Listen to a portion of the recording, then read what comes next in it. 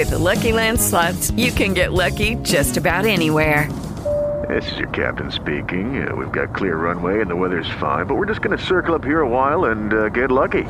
No, nothing like that. It's just these cash prizes add up quick. So I suggest you sit back, keep your tray table upright, and start getting lucky. Play for free at LuckyLandSlots.com. Are you feeling lucky? No purchase necessary. Void where prohibited by law. 18 plus terms and conditions apply. See website for details. Hey guys, it is Ryan. I'm not sure if you know this about me, but I'm a bit of a fun fanatic when I can. I like to work, but I like fun too. It's a thing. And now the truth is out there. I can tell you about my favorite place to have fun. Chumba Casino. They have hundreds of social casino style games to choose from with new games released each week. You can play for free anytime, anywhere. And each day brings a new chance to collect daily bonuses. So join me in the fun. Sign up now at ChumbaCasino.com. No purchase necessary. VGW. Void where prohibited by law. See terms and conditions. 18 plus.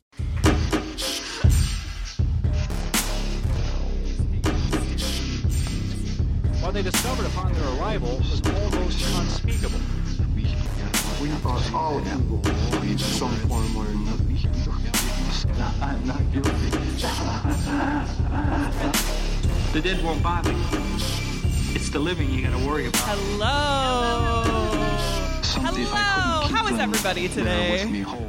Good. Oh, yeah. Are you ready for some murder? Woo, murder. Oh, okay. So, welcome to the Bad Taste Crime Podcast. I'm Vicky. And I am Janelle. And we are here to, well, normally we would be talking about murder.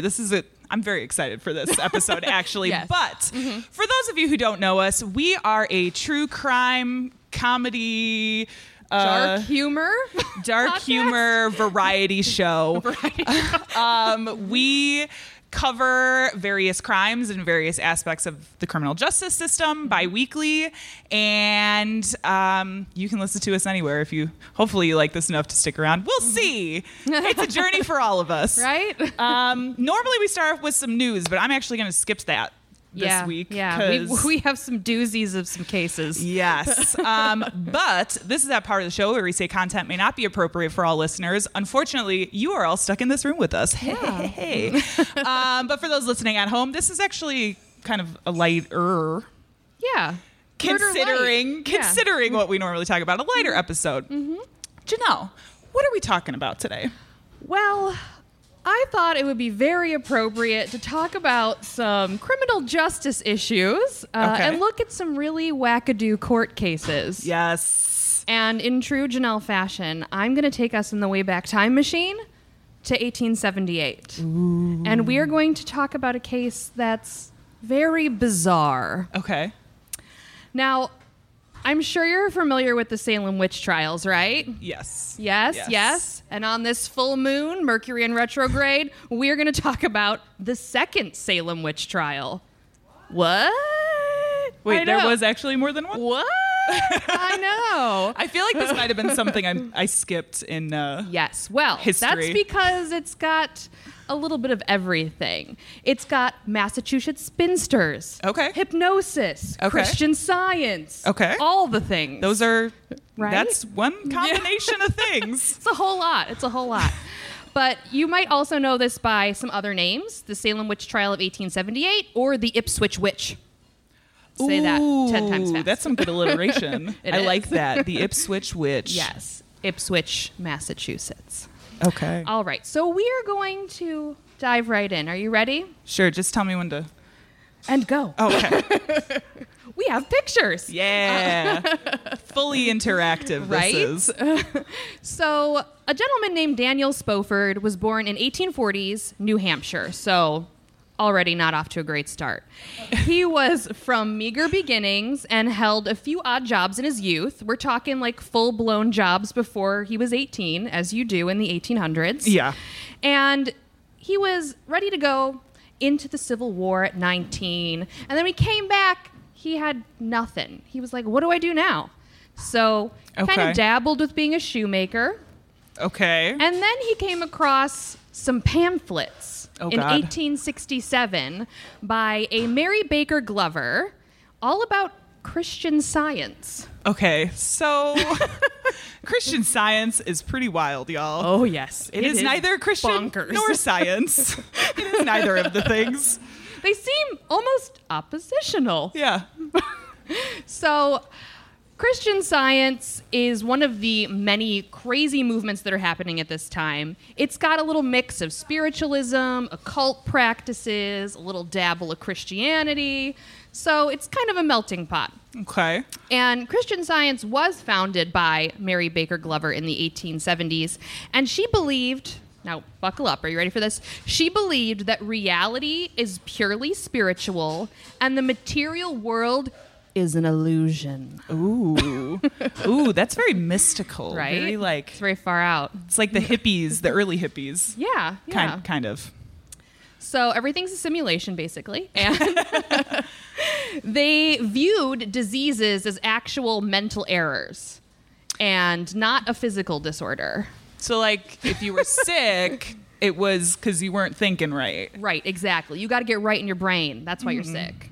That's rational. Yeah, so they don't really go to doctors first. They go to prayer. Oh, boy.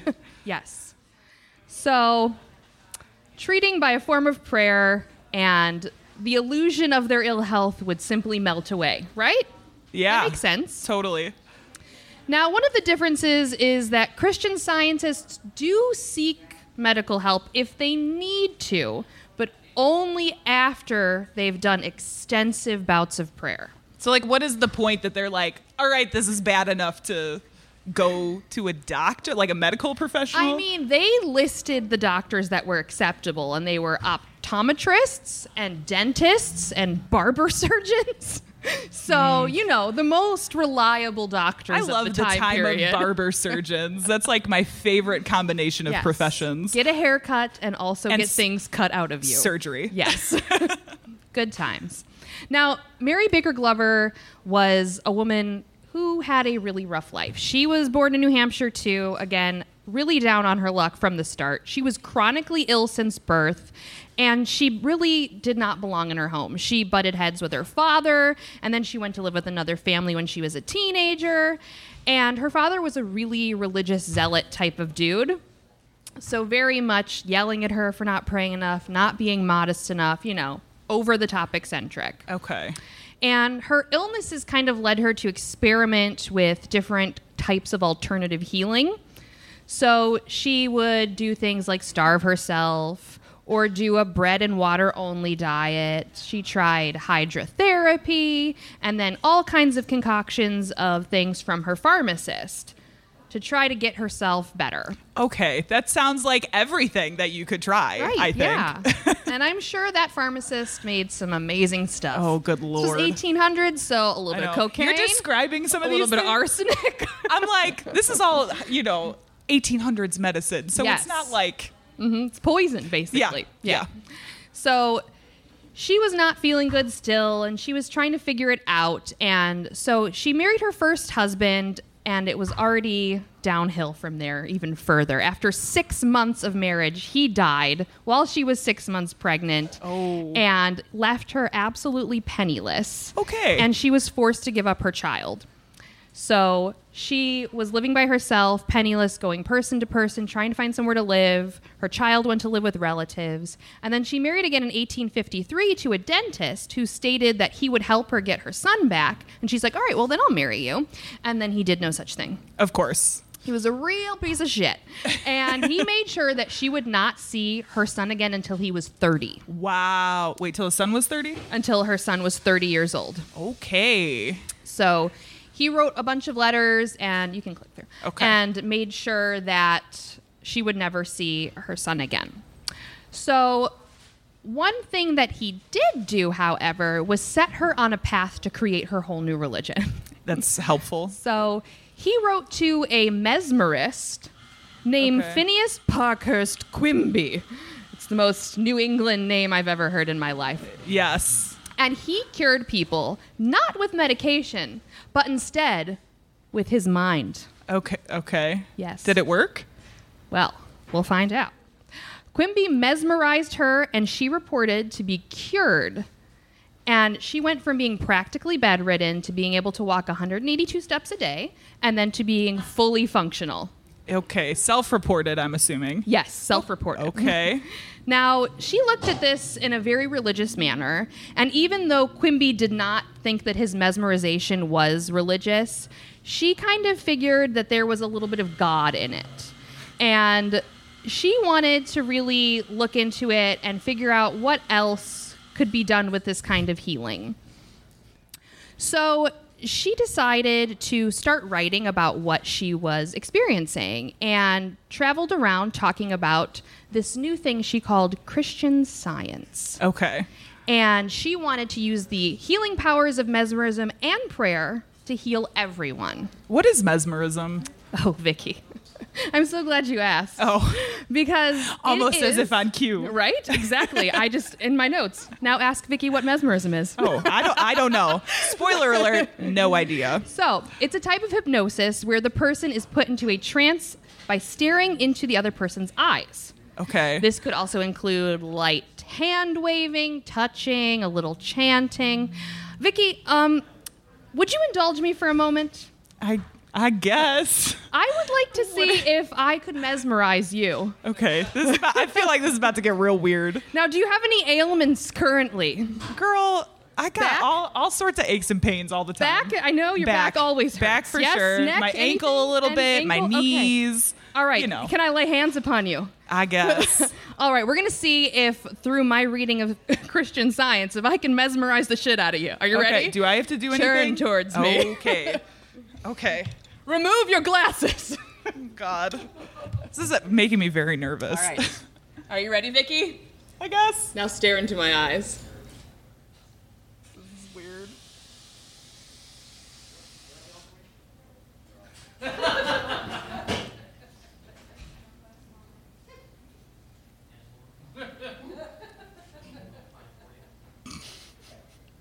Are you healed? I gotta say no. Damn it. That was very good, though. Thank you. Can we give Janelle a little applause? Because that was, I have to practice more. although I gotta say, very awkward. I told you I was going to touch you. I mean, fair.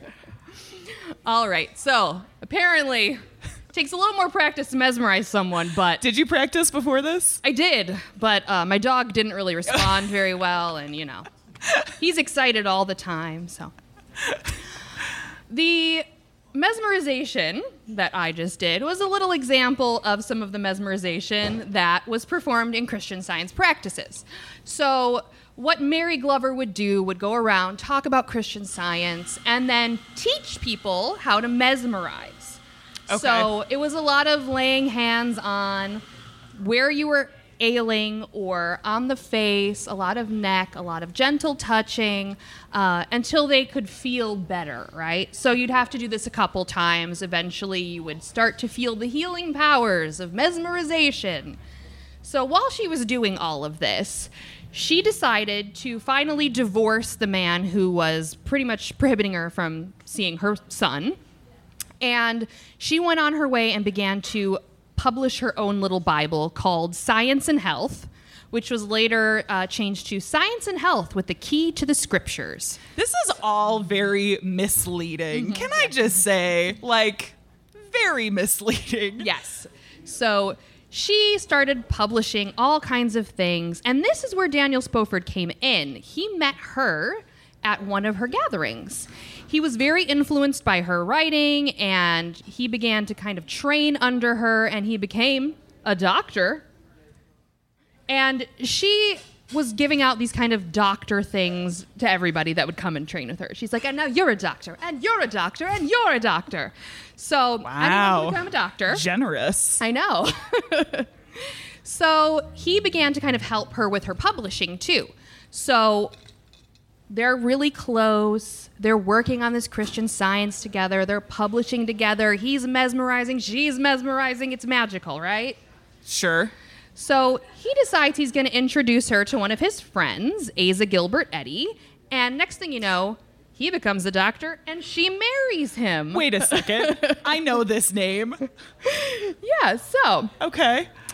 Spofford and Mary grew closer and closer, and she needed a lot of help because she would get really tuckered out from her mesmerizing.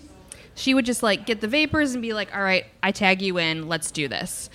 And he was okay with that. He would work the long shifts. He would mesmerize all day.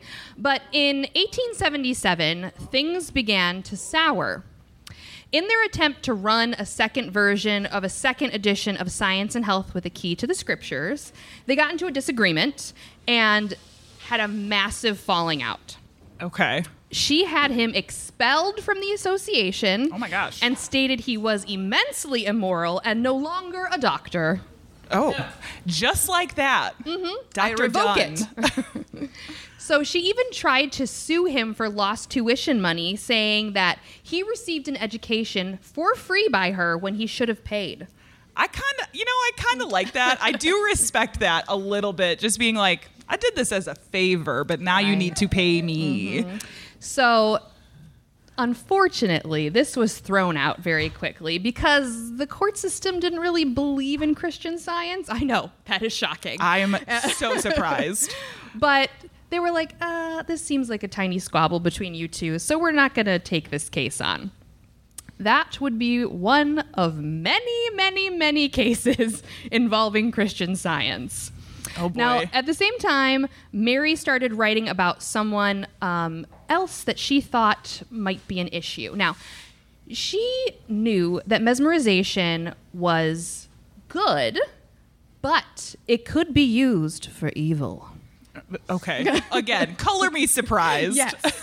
And in her next edition of her book, she described this kind of use of mesmerization for evil as malicious animal magnetism. That sounds delicious. That sounds sketchy. Right? So MAM for short. And she described the usage of mesmerization for evil as mental control. So causing harm to someone, zapping the person's mental energies. And she feared that people would harness this magnetism for evil because she had a student in 1870 who she expelled because he was mesmerizing people by touching their heads. Okay, you just did that, though. I know. Okay. But, like, aggressively like groping people and kind of saying inappropriate things while he was mesmerizing them.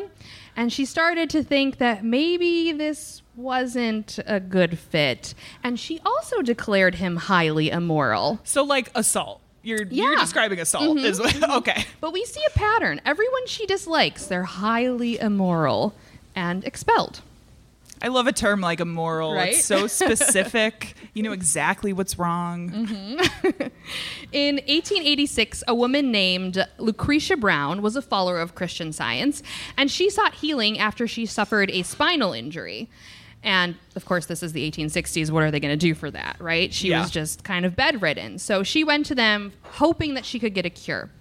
She had gone through the mesmerization, started feeling fantastic, but then a little bit later, a few years later, in 87, she started to feel worse. So she came back for intensive mesmerization, and she felt good. But then the next year, she was also feeling a little bit weird. So she came back again for mesmerization. You know, maybe a third time will stick. Now, she came forward after the third attempt and stated that she was seeing Daniel Spofford for this, and she figured that he wasn't actually healing her. And instead, he was using animal magnetism. Oh, so that's why she kept coming back. Yes. And okay, it's the animals. So, naturally, she took him to court. Oh, I love a good litigious religion. Yeah. So her lawsuit stated that he used the powers of his mind to influence and control the minds and bodies of other people, and used his said powers and art for the purpose of injuring. And she stated that she feared for her life and that he was going to have complete control over her eventually. Oh. So many people speculated that actually Mary was behind it and got Lucretia Brown to kind of come forward as a patsy, so to speak. Okay. I see what this woman's angle is. Mary vehemently denied this, and she actually was called as a witness eventually in the trial. And so I wanted to just read a little interview from a newspaper. They took... Oh, the language in this is great. In an interview with a sister of Miss Brown, the latter being out of town, the lady informed the Globe reporter that she and her family believed that there was no limit to the awful power of mesmerism, but she still had some faith in the power of the law and thought that Dr. Spoford might be awed in abstaining from injuring her sister further. That he does so, she believes there is no possibility of a doubt. In answer to a query put by the reporter, she admitted that should Dr. Spoford prove so disposed, even though he be incarcerated behind the stone walls at Charlestown, he could still use his mesmeric power against her sister. That's some pretty potent power. So she was concerned that even if he was convicted and put in a jail cell, that he would still be mesmerizing people from behind bars. I mean, I could see him being like one of those people that goes into prison that's like, I'm gonna save everybody, all of these sinners. But I don't know about mesmerizing through prison walls. So, of course, the courts were getting all of these reporters flooding in, trying to get all of these interviews, taking all kinds of crazy risks, trying to get a story from this, and so. When this went to the Supreme Judicial Court in Salem in May, they had 22 witnesses, and they were all testifying for Christian Science and saying that it was good and, you know, his usage of it wasn't Christian Science and that he needs to be put away because he's using some other form of magnetism, and it's just not the same, right? Okay. It's not the same. It's not the same, I guess. So the judge was listening to all this, and he was getting a little annoyed, to say the least. And he said, you know what, the next time we meet, I want Mr. Spoford in front of me in court on the 17th of May, and I want to see if he can mesmerize me. Okay, I like this. Test it out yourself. See what's real. So in between these couple of days, when they first had their court appearance to the 17th, the news reporters were going bananas on this case. They were saying everything you could think of and calling it witchcraft. Okay. They said mesmerism and Christian Science are witchcraft, and we're back in the 1680s, and this is the second Salem witch trial. Uh-oh. Now, come May 17th, Dr. Spoford did not appear in court. Instead, his attorney came in and quietly came to the podium and said, I file a demurrer. What is that? Now, he filed this kind of sanction action and said that there was no merit in the claims from Lucretia Brown and that the court had no jurisdiction over this because we are in the spiritual realm, baby. Oh, boy. And courts don't rule here. Okay. All right. Yeah. So he went on to state that there was no equity in the claim, meaning that in this situation, the law was not flexible enough in the instance to be fair, so they could not have an achievement of fairness in this case because of the Christian Science behind it. Okay. Which, you know, is possible. Now, Lucretia Brown's attorney stated that the demurrer was false and that mesmerization was in fact real, and that the law should be flexible enough to take this case because mesmerization is obviously real. Obviously. It's obviously totally real. Now, the press went crazy over this, and they were pushing the second Salem witch trial even more. Okay. And people were starting to line up outside of the courthouse to see what was going on. They were really stoking the flames and hoping that there would be, like, another hanging. But unfortunately, all they had to hang on to was that one hanging they were hoping just for. Like, come on, just throw her in a river with some stones, please. Oh, my God. But no, that did not happen. The judge, after some deliberation, kind of decided, you know what, this is out of control. I'm going to dismiss this because this claim is too vague. And he kind of raised a question, you know, if Spoford was doing this, he would never be able to be stopped. So putting him in jail would do absolutely nothing. He would still have his powers. That's a good point. That Right? is a good point. So Brown did appeal to this, but the case was dismissed. Her appeal was denied. And the Christian Scientists were highly criticized in the press after this. But they did maintain their church and their teachings. You can still become a Christian Scientist today. Oh, yeah. You can visit your local Christian Science reading room. I'm sure there's one around here. You can read... Actually, I think there's one in Woodstock. Yeah. Yeah, there's one not, like, there's in one the in area. Woodstock. Yeah. But you can still read those readings. And the court deemed... the press deemed this kind of court shenanigans as one of the most bizarre courtroom sessions ever held in the United States... ever. Oh my gosh. And that is the case of the 1878 Salem witch trial. Oh my gosh. Not as gory. No. Not as gory as I thought. And honestly, not as much witchcraft as I thought there would be. It's a little disappointing, but what are you going to do? Way more witchcraft next time, guys. So I failed to mention this at the beginning, but the way our show works is one of us will pick a topic and we will both cover different stories. I have no idea what she's covering. She has no idea what I'm covering. So... keeps things interesting, yes. Keeps it spicy. Keeps the spark alive.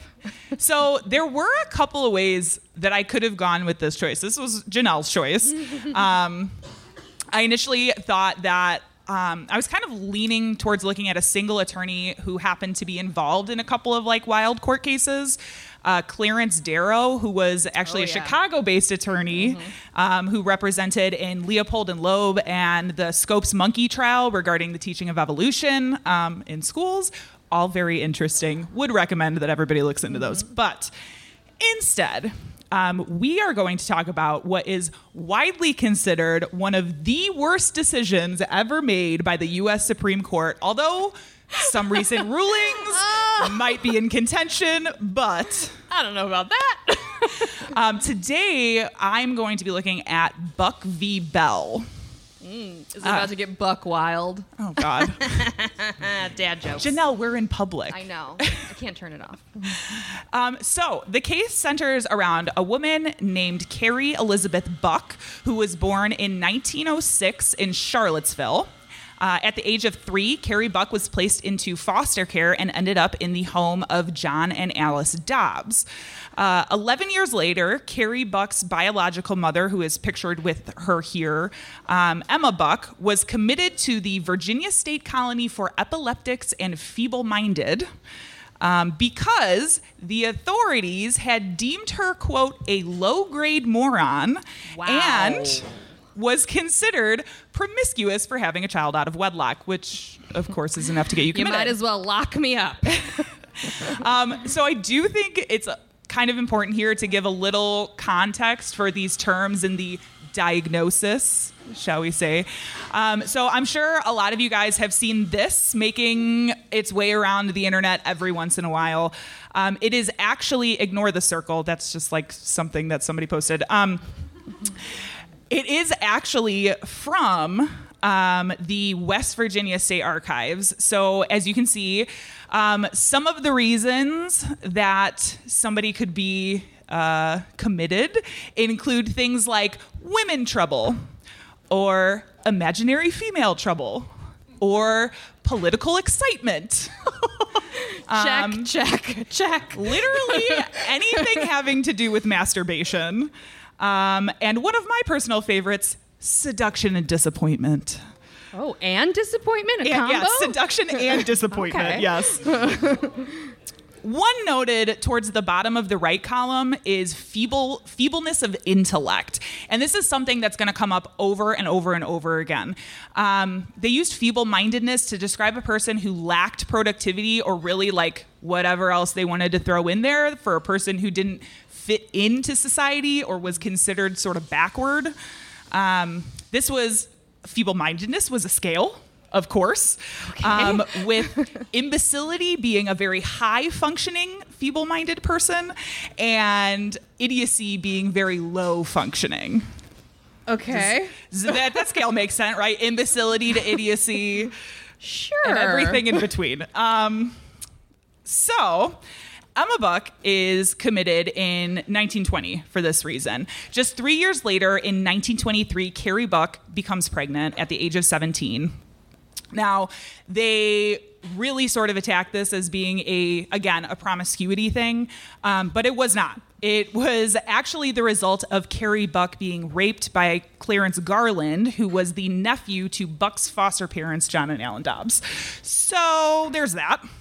The Dobbs did attempt to kind of keep the pregnancy quiet and secret for as long as they could, but when she began to show, they opted to petition the court to have her committed on the basis of feeble-mindedness and promiscuity.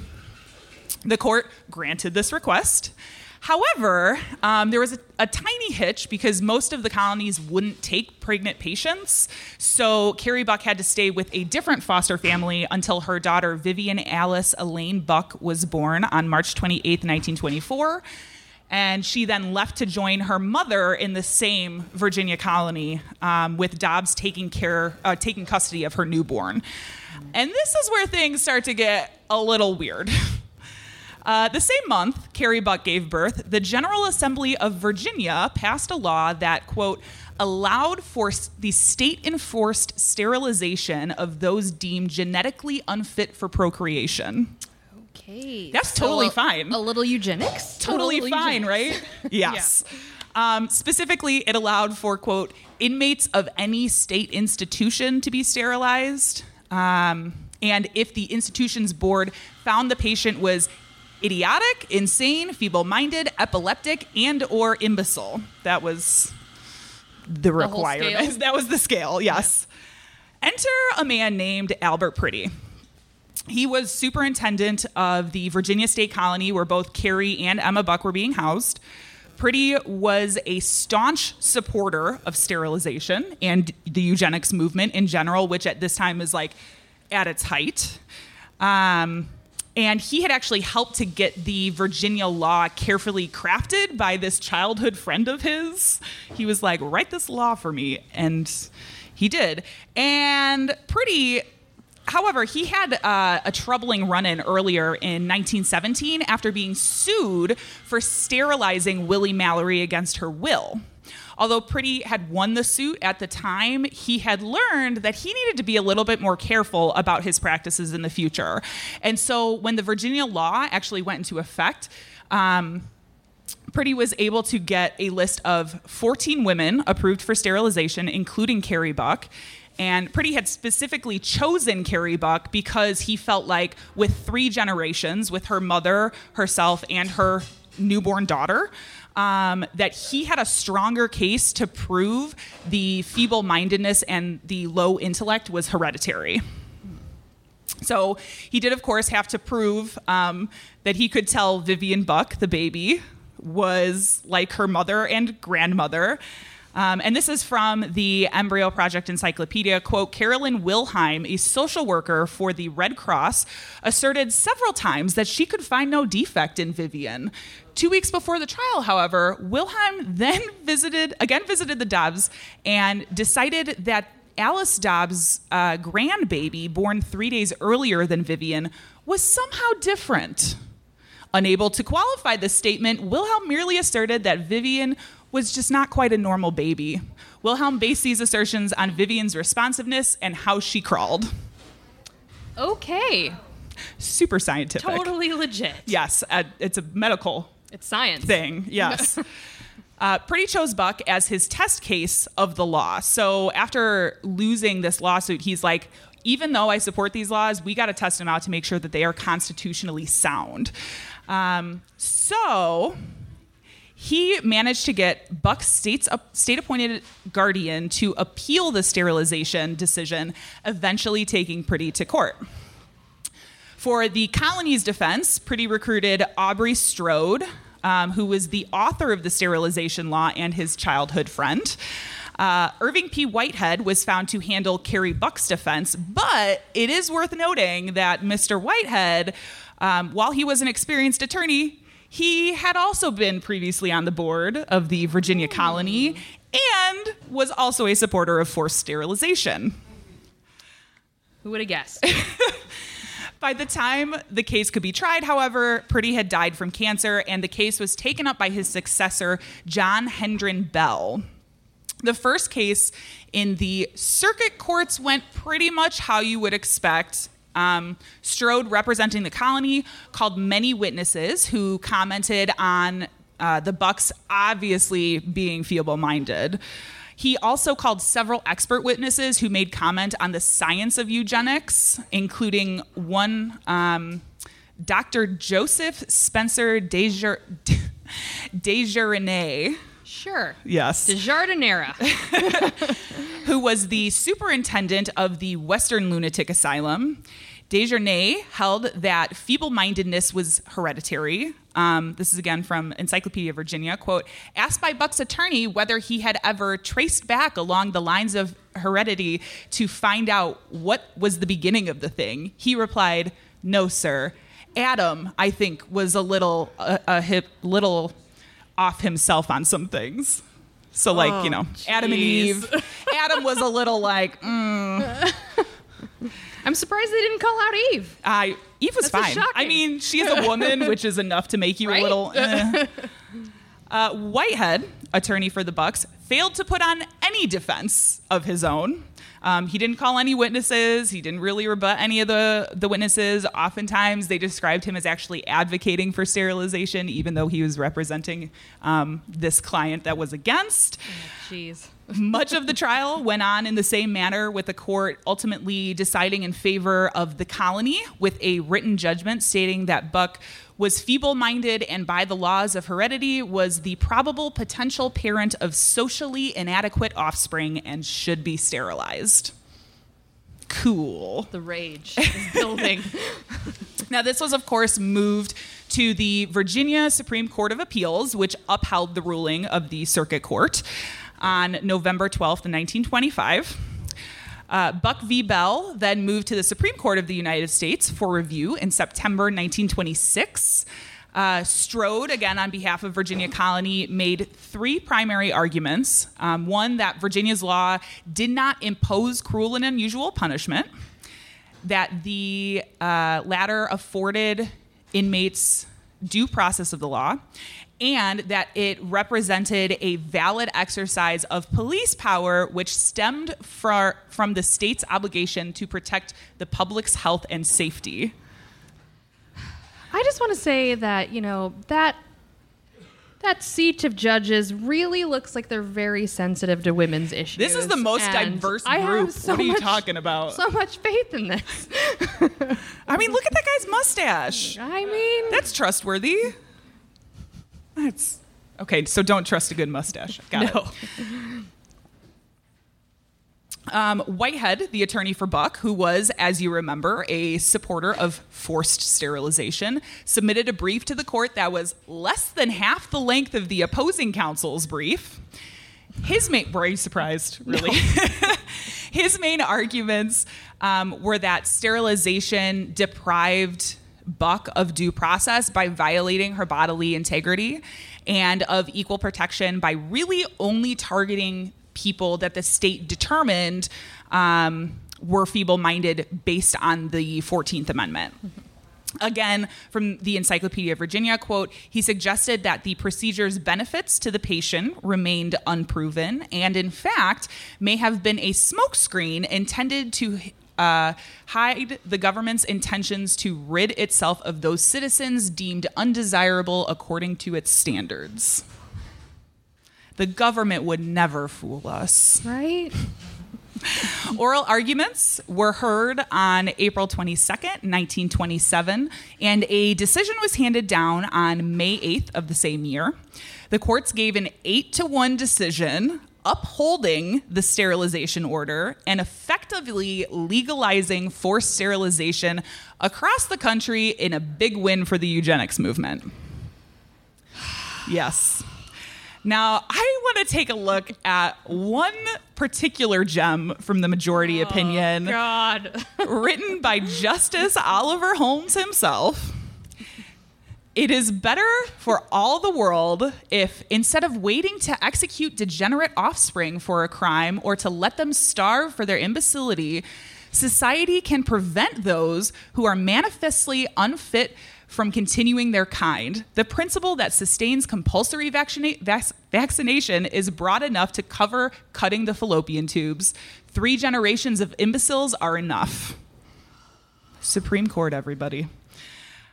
I just want to flip this table, and I can't. Please don't. There is a lot of stuff up here. Pat would not be super happy with you. Oh, God.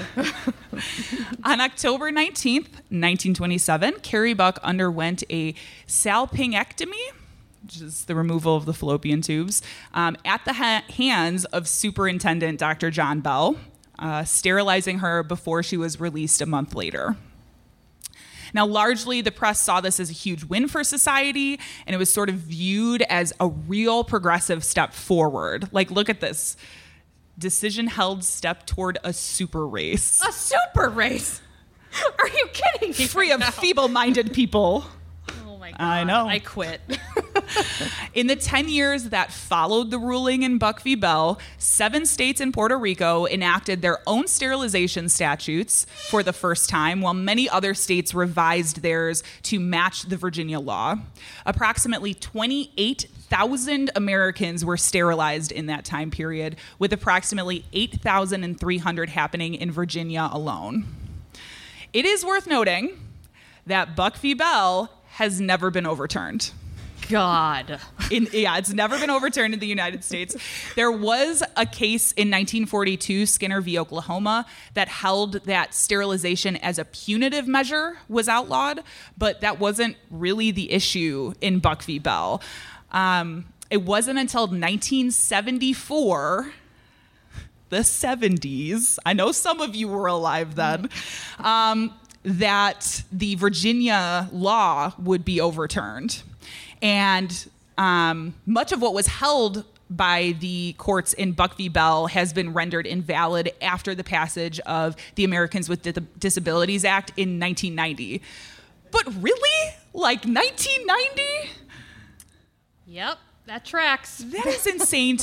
Finding out that this was like, yeah, this is still a thing that they've just decided to never touch, that's just like hanging around in the ether. That's a little fucking freaky. Like, that's... What else is hidden in our Supreme Court? I don't know if I want to know, if I'm being honest. Now, since the ruling, historians have poured through records relating to Carrie Buck and found, unsurprisingly, that there was absolutely no evidence that Carrie Buck or her daughter had any form of mental illness, as you'd probably expect. The sterilization decision was based on a false diagnosis. It was also revealed that, contrary to what all of the experts had said, Vivian Dobbs, Carrie Buck's daughter, had made it onto the honor roll in elementary school. This is her report card. You found a copy. Sweet little report card. Isn't it cute? So she had actually made it onto the honor roll in elementary school in 1931 before she actually died at the age of 8 from enterocolitis. It was also revealed that Carrie Buck's sister, Doris Buck, had been sterilized without her knowledge after being told she needed to go in for surgery for appendicitis. Same thing, right? While we're in here, let me just take those tubes out of you. I mean, you know how men know female anatomy. I'm sure it was an accident. Just poking around and this came out. Carrie Buck died on January 28th, 1983, and was buried next to her daughter in Charlottesville. 75 years after the Buck v. Bell decision on May 2nd, 2002, the governor of Virginia, Mark Warner, issued an apology on behalf of the state. Kidding me? For Virginia's eugenics program, saying that it was a shameful effort in which state government should not have been involved. They also dedicated a highway to Buck v. Bell. That's like Are you kidding me? It's all good now. It's right. They got a highway dedication. The Buck He said, overpass, "We're sorry." right? Yes. If you would like to know more about this case, you should check out this book, 3 Generations, No Imbeciles, by historian of science Paul Lombardo. He was actually fortunate enough to be able to interview Carrie Buck before she passed away and kind of get some of the backstory that didn't come out in the courts because they really didn't give a shit. Yeah. You know? But that is the story of Buck v. Bell. Wow, ending with a downer. Listen, I never said this was a happy podcast. No. Not happy at all. All right, guys, that has been our show. If you enjoyed this, you can find more episodes just like this on badtastepodcast.com, where you can find all of our episodes. We have merch on the website, et cetera, all the fun stuff. We're on all the social media. We're on all the podcasting platforms, iTunes, Spotify, Google Play. Actually, it's not iTunes anymore. It's Apple. I don't have an Apple iPhone. Podcasts. I'm sorry. Yeah. Get it right. I know. We want to give a special thank you to the Blue Box Cafe for hosting us. And to Pat and Rebecca for doing our sound, Ghostly Podcast. You can check them out a little later tonight. And to Fringe Festival for having us. Thank you, Fringe. We love Fringe, yes. But that has been our show. It's been our episode. We're the Bad Taste Crime Podcast. For folks listening at home, we'll see you in 2 weeks. Goodbye. Goodbye. And left their bodies on the hillsides along the highway.